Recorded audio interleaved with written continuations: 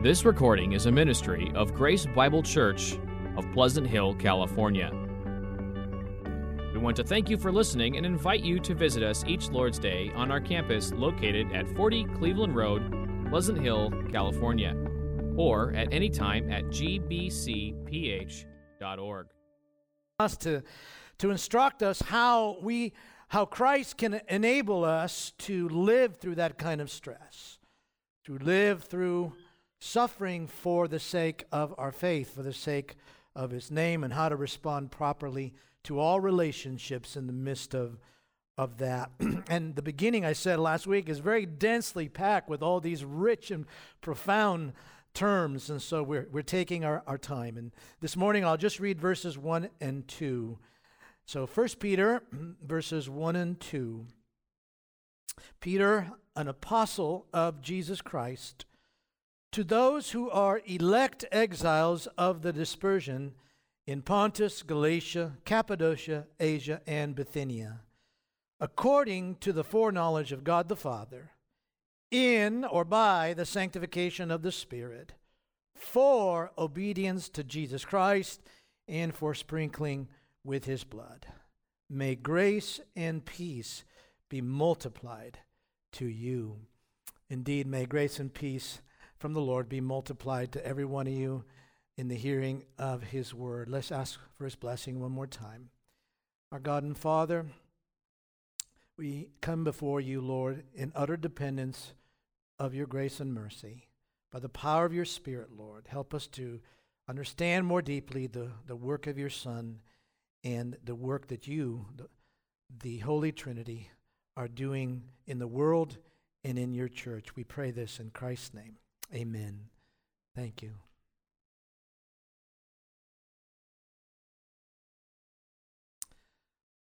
Identity. There's a lot of discussion today regarding one's self-identity. I think most of you are aware of that. Identity, very briefly, simply put, answers the question, who are you? And the answer to that question leads immediately to, what are you here for? Who are you? That's identity, simply put. And what I hope you will hear again today is that, biblically speaking, a Christian's identity is found in what God has made you to be. We're speaking from the Scriptures, from a Christian worldview. Your identity is that one which God has given to you. Now, identity is actually a theme that runs throughout the entire biblical narrative, though the word itself may not be used like that. It all begins in creation. God made humanity in the image of God. That is identity.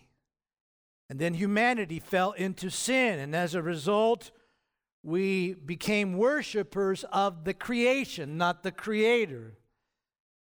And then there is our redemption in Christ. And in Christ, whoever's in Christ is a new creation.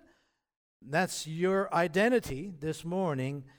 But it doesn't stop there, because Scripture goes on to say that when Christ appears, we will be made like Him, because we'll see Him as He is.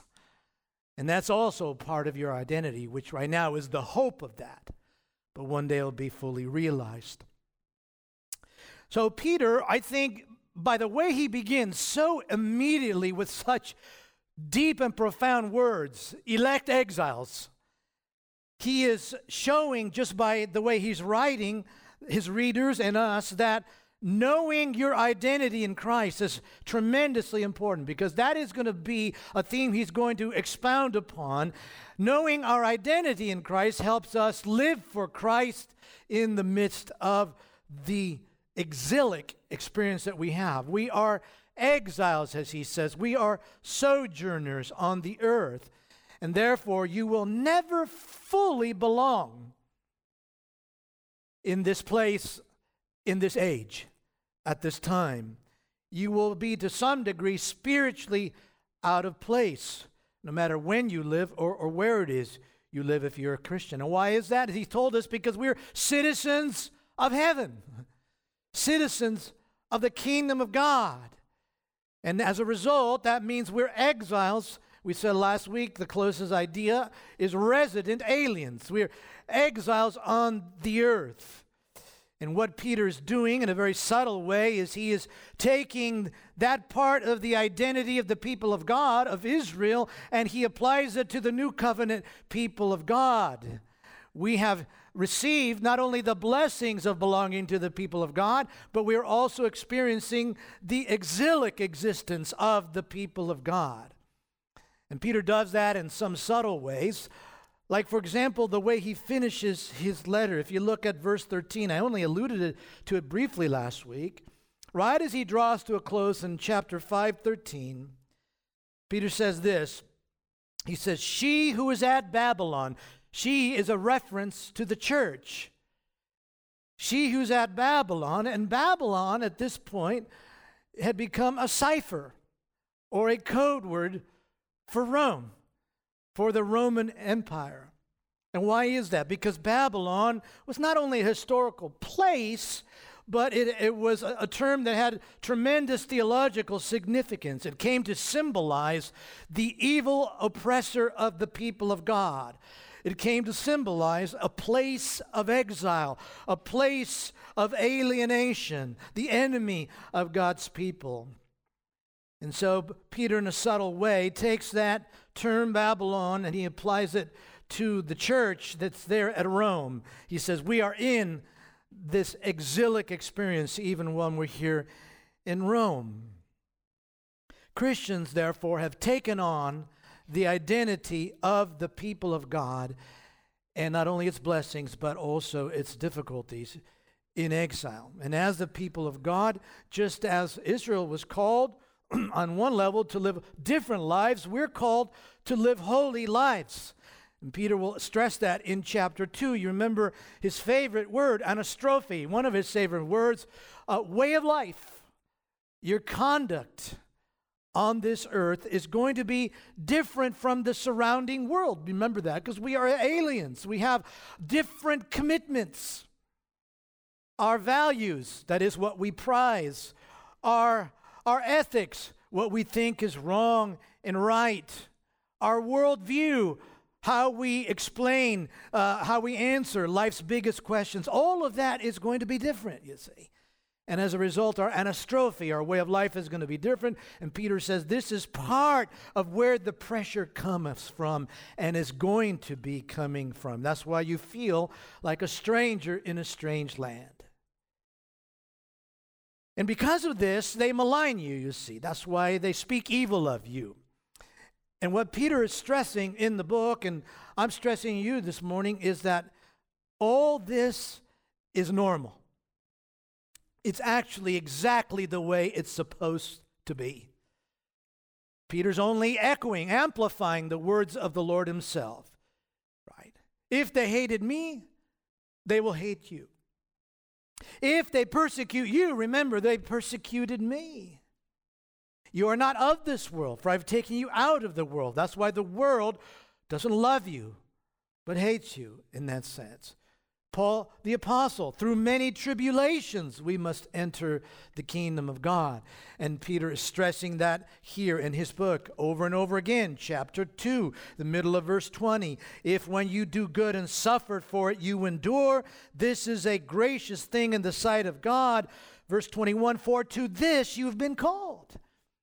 You've been called to live holy lives and maybe have to suffer for it, because Christ also suffered for you, leaving you an example so that you might follow in his steps. Chapter 4, in verse 12, beloved, do not be surprised at the fiery trial or ordeal when it comes upon you, because it will, to test you, as though something strange were happening to you. You hear how he's saying it's normal. But rejoice insofar as you share Christ's sufferings, that you may also rejoice and be glad when his glory is revealed. So This is normal, what Peter is saying. And it's something that we need to wrap our heads around as the institutions of our culture, once again, are becoming less and less committed to a Judeo-Christian worldview. And how is it that these non-Jewish Gentile peoples, pagans from all these districts there of what we call today northern Turkey, how is it that they now share the identity of the people of God?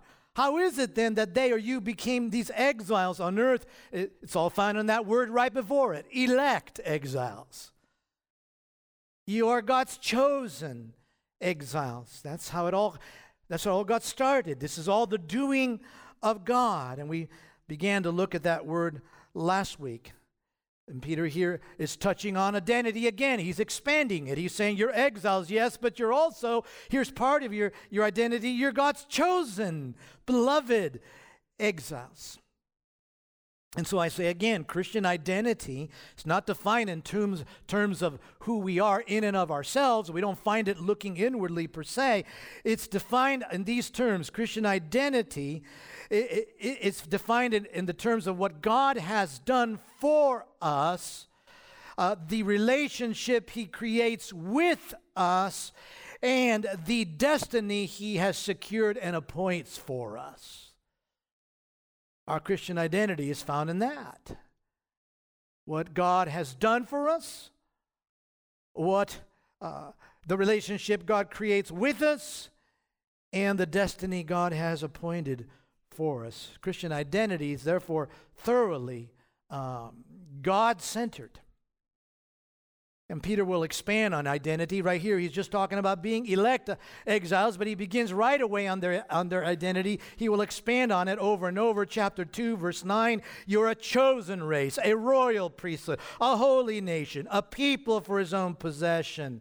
If that's what you are, what are you here for? That you may proclaim the excellencies of Him who called you out of darkness and into His marvelous light. So identity will play a big part in this book. But right at the beginning, he begins with this idea that you are elect exiles. Christians, you need to know that. You need to remember, you are elect exiles. You are what God has made you, and that is in part what God has made you. Now, verse 2, which we didn't go in much last week, verse 2, you know, contains 3 prepositional phrases, and I take them all, each of them, to modify elect exiles. We are elect exiles. The first one is the basis. On what basis? According to the foreknowledge of God the Father. We are elect exiles. Through what means did we become elect exiles? In or by the sanctification of the Spirit. The purpose of our being elect exiles. Why are we elect exiles? For obedience to Jesus Christ and for sprinkling with His blood. So you have there these 3 profound truths, using big, important Bible words in there. Foreknowledge, sanctification, sprinkling with His blood, obedience, right? These 3 truths that are true about every Christian.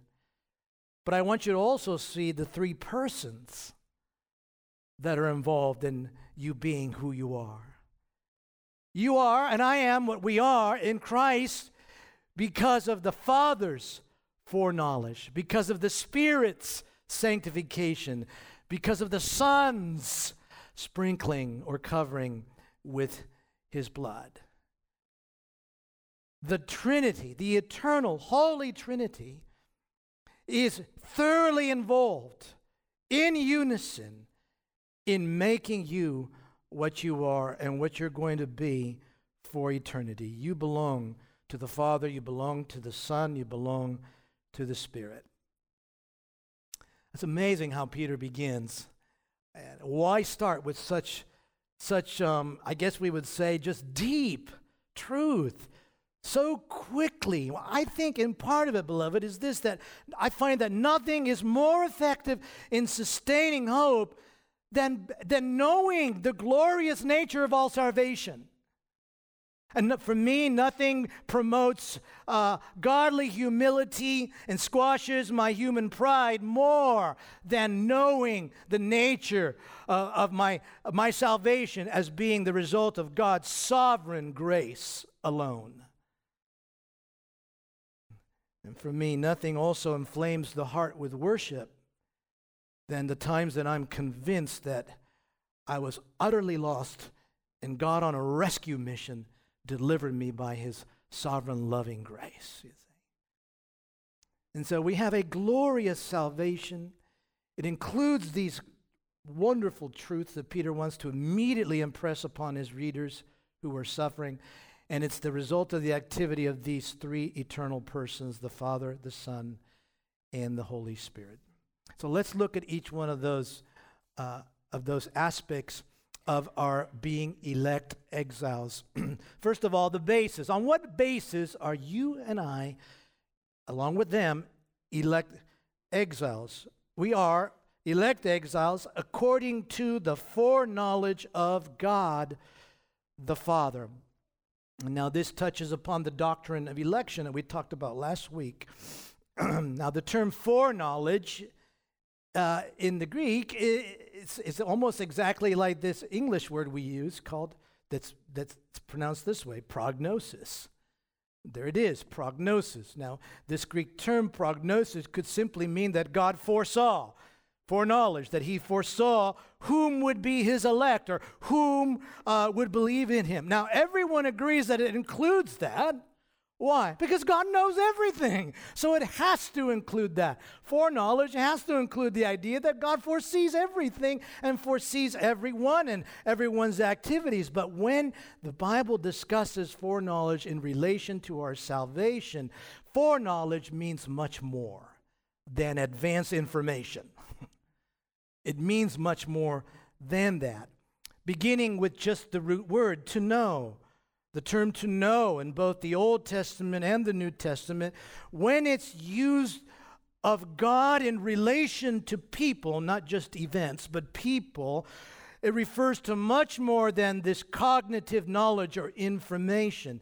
It means to know someone intimately. To know someone intimately. It refers to God's having placed his covenantal love upon someone.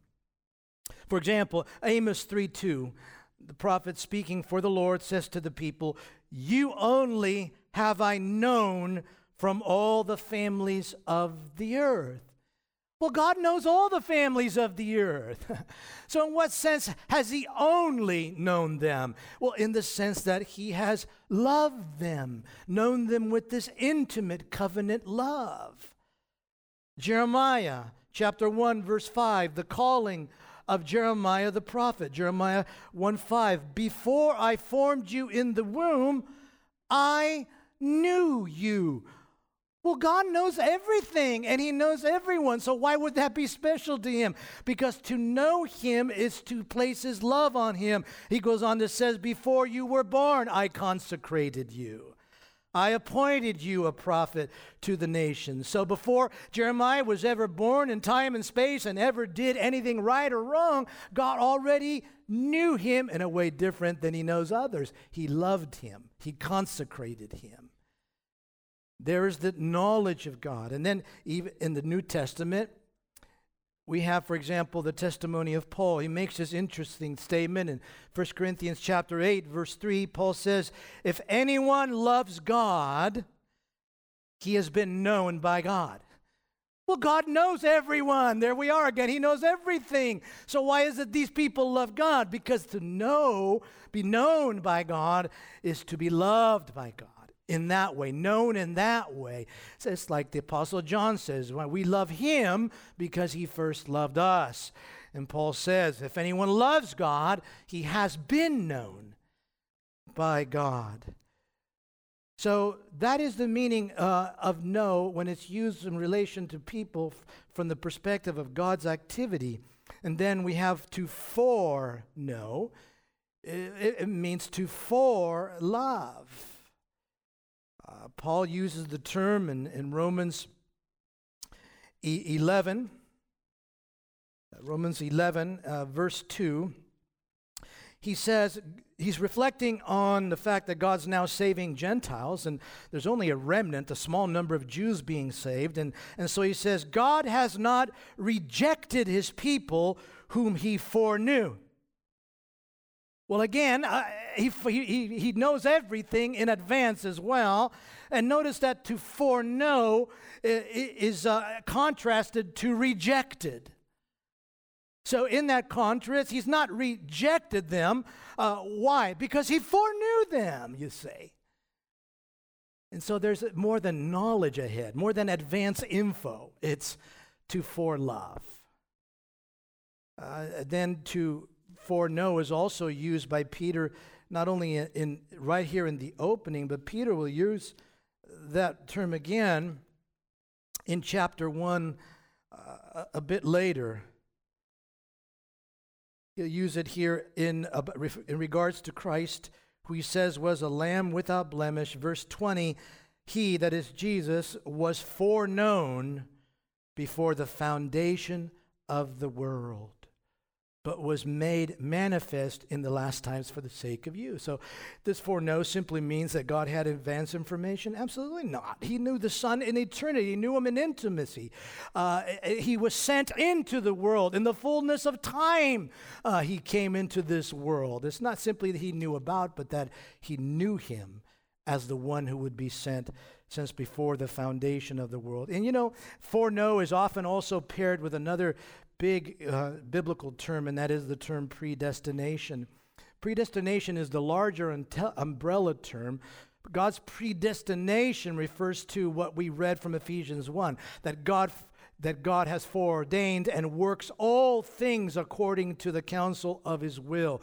God has predestined all things that are taking place. Election is one of the elements of what he has predestined. He has chosen some to eternal life. And sometimes this foreknowledge term is used very closely or in proximity to predestination, which is clearly more than advanced knowledge. It's advanced planning, advanced arrangement. So we heard that from Ephesians chapter 1. We read that together, another well-known and renowned place where the concept of foreknowledge and predestination are closely tied together is in Romans 8:29. And most of you are familiar with that. Let me begin at verse 28. We know that for those who love God, all things work together for good, for those who are called according to his purpose. For those whom he foreknew, he also predestined to be conformed to the image of his Son. Foreknowledge there, again, closely tied to predestination. And the foreknowledge is not just advanced knowledge. He's saying God's always been working good for those who love him, and those who love him are the ones that he foreloved. You see, he's predestined them to be adopted, and then he's called them and justified them, and one day he will glorify them. And so these concepts are tied together in Scripture very, very closely. Maybe one last text for you. 2 Timothy 1:9 speaks of our salvation. Paul writes, he says that God saved us and called us to a holy calling, not because of our works, but because of his own purpose and grace. His planning, his purpose and grace, which he gave us in Christ Jesus, when? Before the ages even began, you see.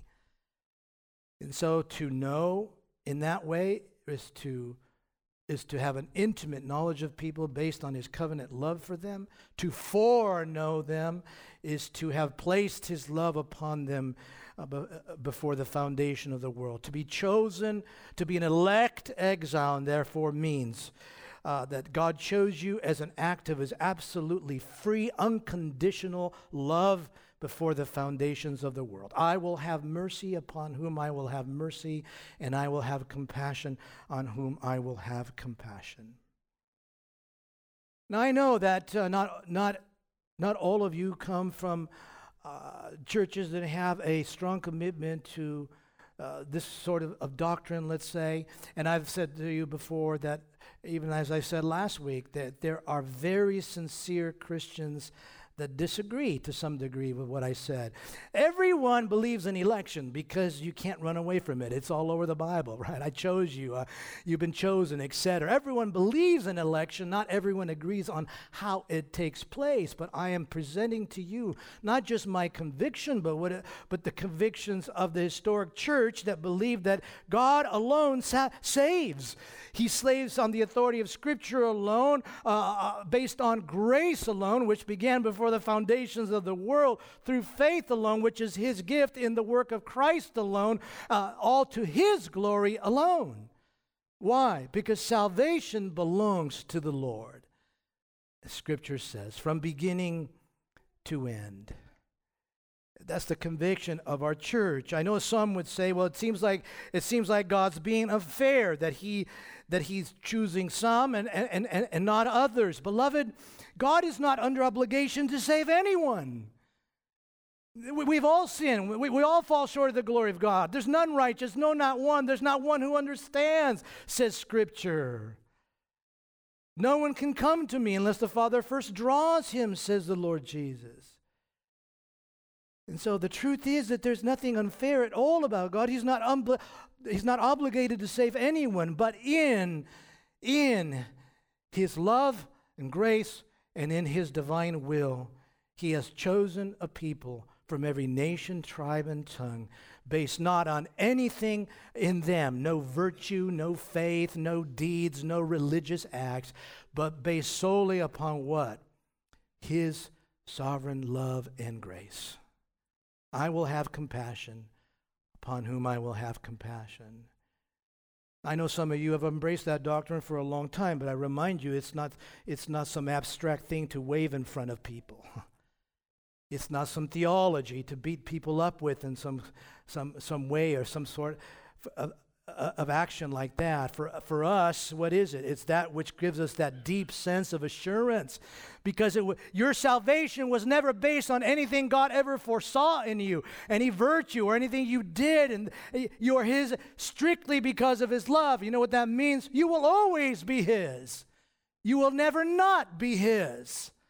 And which is why Peter can speak of a great inheritance that's being kept for you who are being guarded by Him and kept for that great inheritance.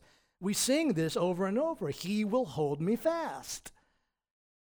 And that's the essence of it. And so I hope you see that, beloved, and think about it in that light.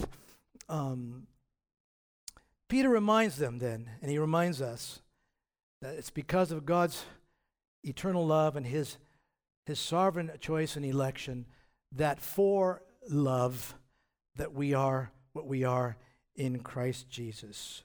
You belong to the Father, and that's why you suffer.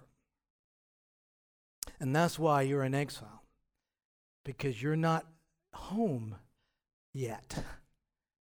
You're a resident alien here on the earth. But regardless of how bad your circumstances may ever become in this place, in this life, He will never, never, ever forsake you. He is with you.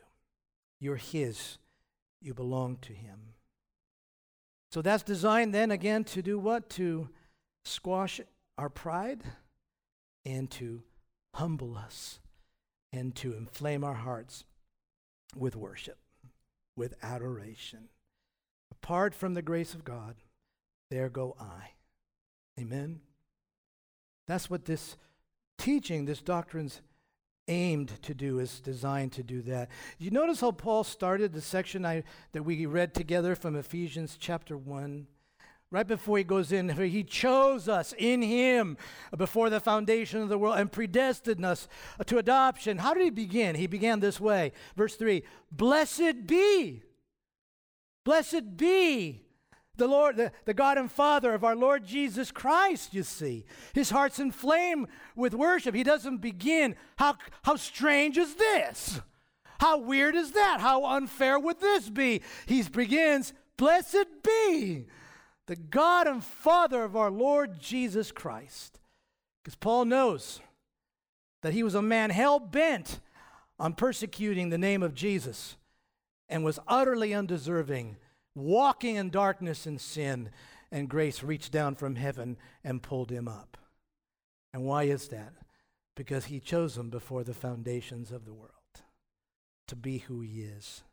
The same is true about you. So why are you in an exile, an elect exile? What's the basis of it? The forelove of God the Father. How is it that it came about that you came from being someone who was living for yourself or in the darkness, or like these first readers, pagans, worshiping in pagan temples and making pagan sacrifices? How is it that you entered into a life here as one of God's chosen exiles? That's the second prepositional phrase. The ESV translates it in the sanctification of the Spirit.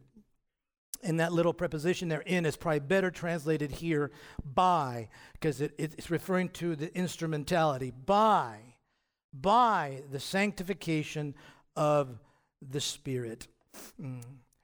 I remind you that to sanctify means to set something apart, to consecrate something or someone for exclusive use, a special use or purpose. In the Old Testament, the term to sanctify was used of the people of Israel. God consecrated them from out of all the nations. He set them apart. He sanctified them to himself. He was to be their God.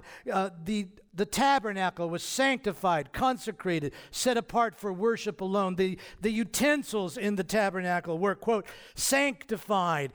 They didn't become any more holy because they didn't change. They're inanimate objects. But how were they sanctified? Because they were set apart solely for worship. When we come to the New Testament, the term is used primarily to speak of an act of God, a component of our salvation, the moment of conversion.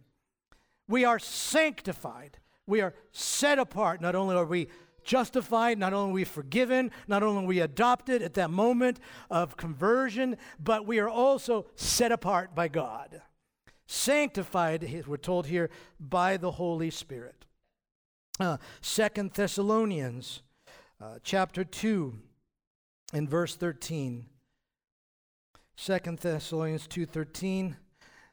Apostle Paul says, "We ought always to give thanks to God for you, brothers beloved by the Lord, because God chose you as the first fruits to be saved." There's the first part. He chose you to be saved through sanctification by the Spirit. And how did the Spirit do it? How did he sanctify us?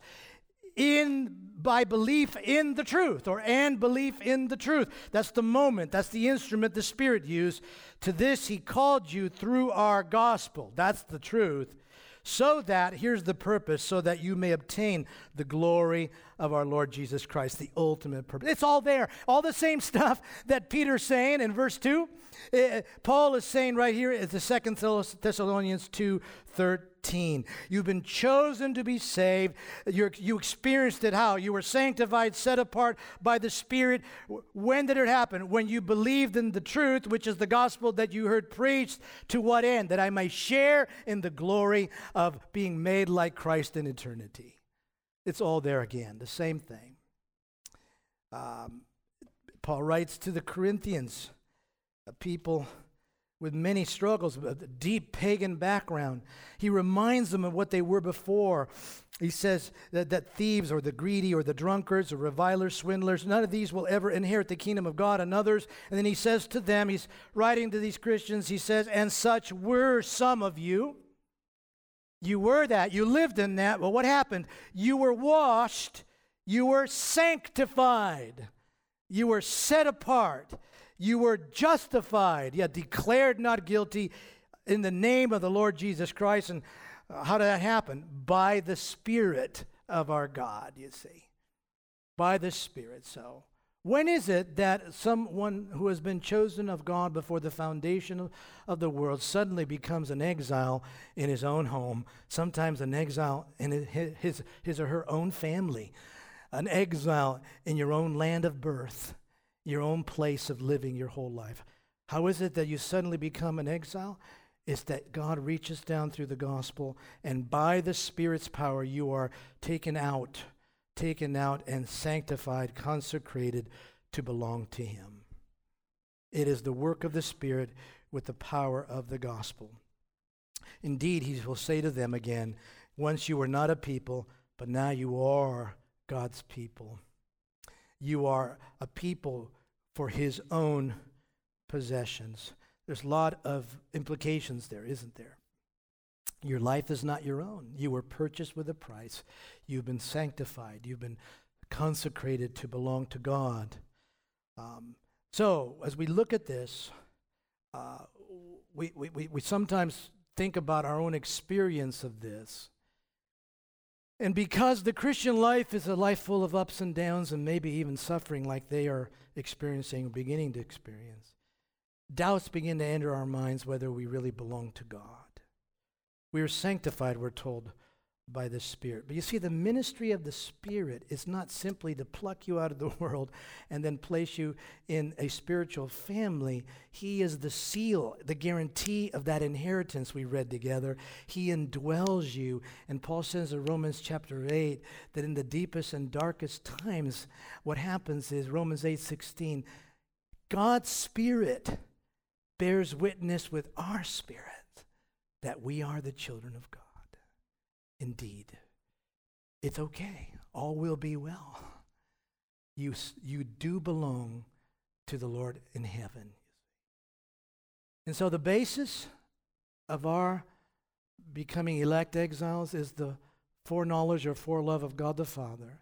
The means by which we suddenly become exiles on this earth and enter a whole other family is the sanctification by the Spirit, and you've heard how He does that through the word of truth, which is the gospel, by the faith He gives you in it. Now, to what end? What is the purpose of our becoming elect exiles on the earth?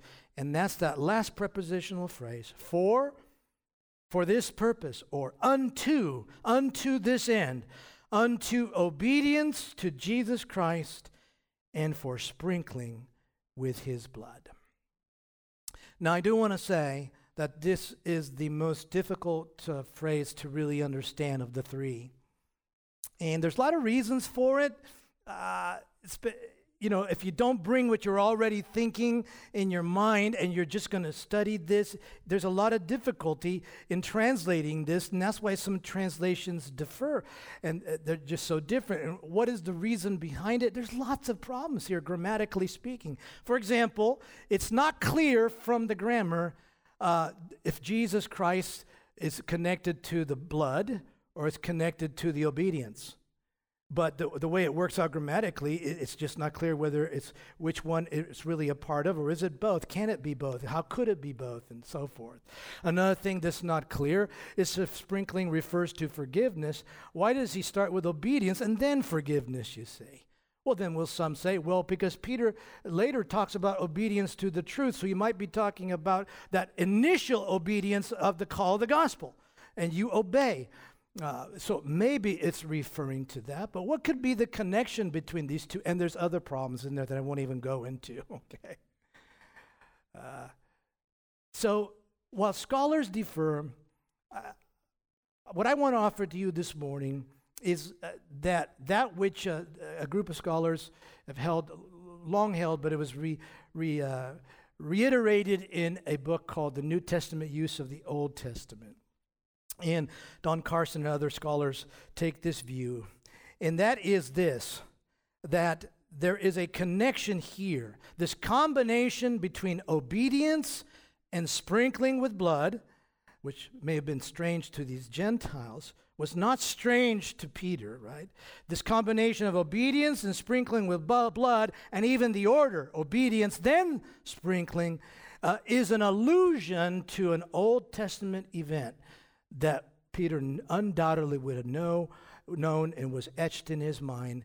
And that event is this, Exodus 24, verses 3 through 8, and it was the confirmation of the Mosaic covenant, establishment or the sealing of the old covenant, the law and the Mosaic covenant. What took place at that time was that the blood of sacrificial bulls was brought to Moses, and this is before the tabernacle arrangement had all been done and the priests and so forth. It was brought to Moses, and Moses took some of that sacrificial blood and he sprinkled it on the altar, signifying forgiveness on the grounds of God's acceptance of a substitute. And we know that the ultimate substitute, of course, is the Lord Jesus Christ. And then what happened next is Moses then took the book of the covenant and he read it out loud to the people, who then vowed, "We will do everything the Lord has said. We will obey." And then Moses took the remainder of the blood. There's obedience. He took the remainder of the blood and he sprinkled it on the people, signifying not only the covering of their forgiveness, but also that this is a blood oath between them and God. He forgives. He saves through a substitute. You obey. But the last two parts of that was we obey, and then they were sprinkled with that blood. And that may be exactly why Peter puts it in this order here. What he's saying is the Spirit called you out of darkness when you heard the gospel. To what end? That you might obey that call of the gospel of Jesus Christ, submitting to him and then being covered simultaneously there with the cleansing blood of the covenant, you see. Only, there's a difference, you see. There is a difference because they said, "We will obey." And what happened? They didn't obey. And why didn't they obey? Because the old covenant did not bring with it the guarantee of a transformation, a new birth to every member of the covenant. Because to be a member of the old covenant, you just needed to be a Jew, you see. But the new covenant in Christ, which that event was just a picture of, the new covenant of Christ brings about the obedience of faith that the old covenant was pointing to there. And so that is what's happening here. Peter is saying by this allusion that the New Testament people of God, like Israel, have been chosen by the Father. They've been set apart by the Spirit for the purpose of the obedience of faith to God and to be cleansed. Only it will take place in reality in every member of the new covenant. Why is that? Because we are members of a better covenant, an eternal covenant, an unchanging covenant, a covenant that brings about the writing of the law in our hearts and the transformation of our minds and our motives, you see.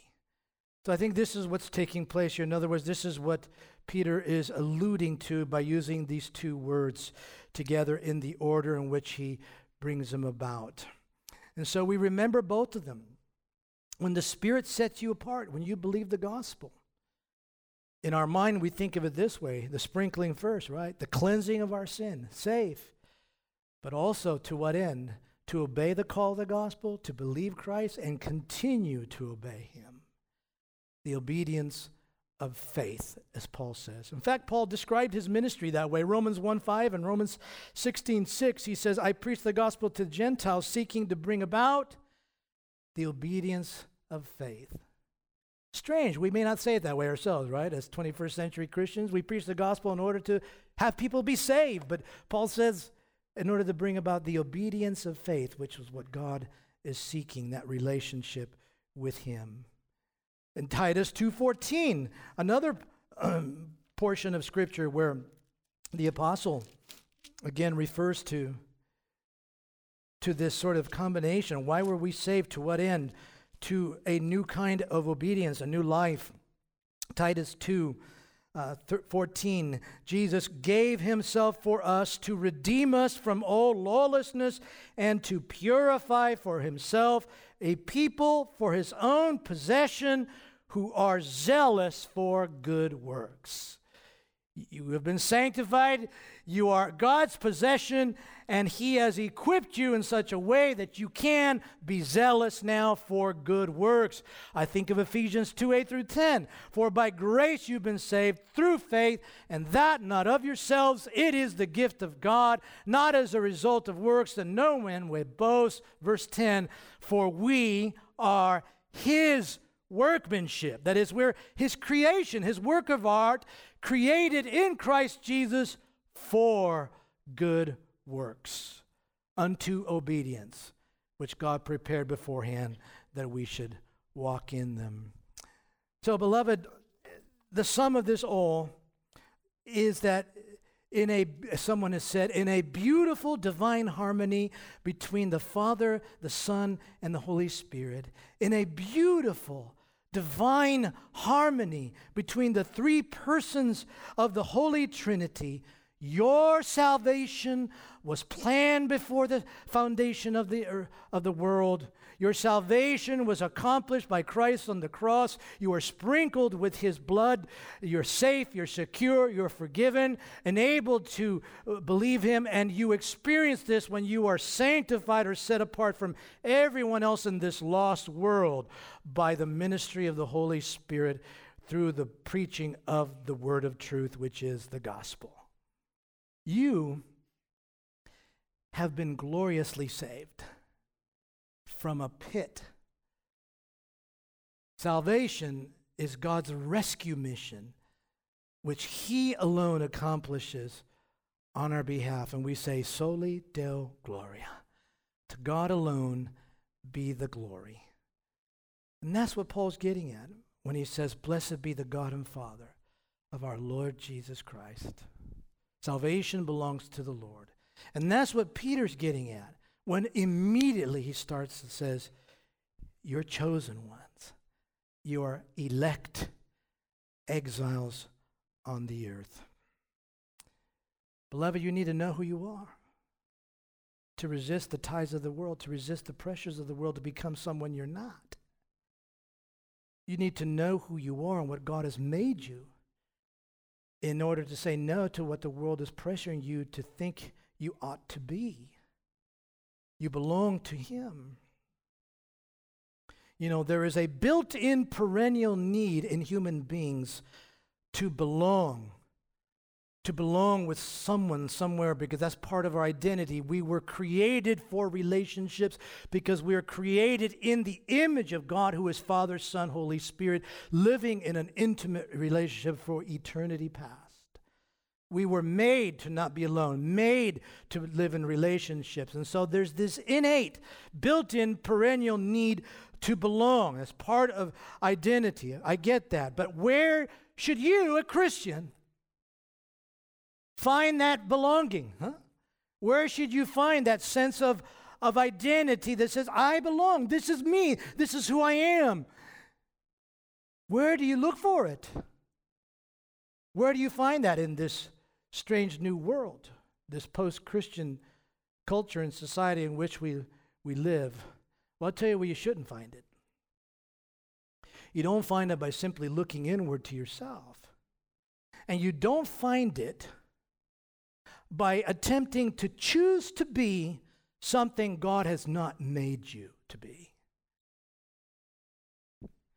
You find your identity, Christian, again, in what God has made you to be, the relationship He's brought you into, and the destiny He has secured for you.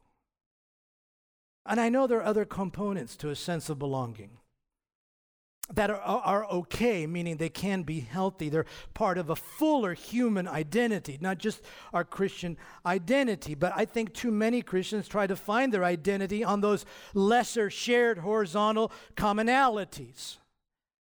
So it's like we could have a sense of belonging if we share the same political ideologies. We can have a sense of belonging if we share the same interests, hobbies, things we do outside, and so forth. We can find a sense of commonality and community through shared vocations, our jobs, our careers, our education, or being parents, and so forth. We can find a sense of belonging through our commonality in our marital status, whether we're singles with other singles or married, and those things are part of it, because that's part of being a human being and flourishing as a human being. But beloved, the greatest permanent, unchanging element of your identity is never on any of those. It is based upon who God has made you. You are His child, chosen for eternity, sanctified and cleansed secure, forever secured for an inheritance that lies ahead. That is a greater degree and element of your Christian identity than all the others, whatever they might be, as wholesome as they might be for you. So how you answer this question, who are you, says a whole lot about you. Some people post that, right, in their Facebook page or some other page where they define themselves. So-and-so, my name. What are you? An engineer. Something you do. Something you've accomplished. A family man, etc. You are an elect exile. Go wipe everything else and put that in there for a while. See what people think about you and say about you. An elect exile. A member of what? A member of a chosen race, a royal priest, a member of a holy nation. I am a person of God's own possession. That's your greatest identity. I think how you answer that question, who are you, and what really comes into your mind is very, very important about you. How we see ourselves has far-reaching implications because people live according to how they see themselves. Too many Christians are seeing themselves through the lens of the culture rather than how God views them. What does the culture say? What is the lens of the culture? The culture says, especially to our young people, you're too skinny, you're too large, you're too rich, you're too poor, you're privileged, you're too conservative, you're old-fashioned, you're insignificant, you're out of touch, ordinary, weak, what have you, insignificant. The culture, I remind you, is a product of human beings. And the vast majority of human beings in our culture are utterly lost. And so these are pressures that you need to resist. The longer you listen to those voices, and I speak especially to the younger crowd who maybe gets more of this coming at them, the longer you listen to these voices, the more you start believing them.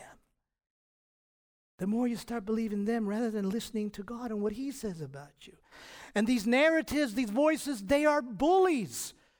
They are bullies pushing you into finding your identity into something that God has not made you. You think about the amount of pressure that's been pressed upon some of our young people in this society, the numbers of young people who have committed suicide as a result of being pressed, bullied online because they didn't, quote, live up to what they were supposed to be living up to, which once again is viewing yourself through the lens of the culture. That number of suicides has been climbing incredibly. Listen to the Lord. Listen to God, your maker, your creator, and what He has to say about you. If you're a Christian, listen to what He has to say about you as your Redeemer, as your Savior. Think about yourself, how He views you, not how the culture views you. What does He say about you? That's what's more important. And no doubt, I understand that someone might say, well, I'm not sure what to think about that, Tony, because I'm not sure I'm a Christian yet.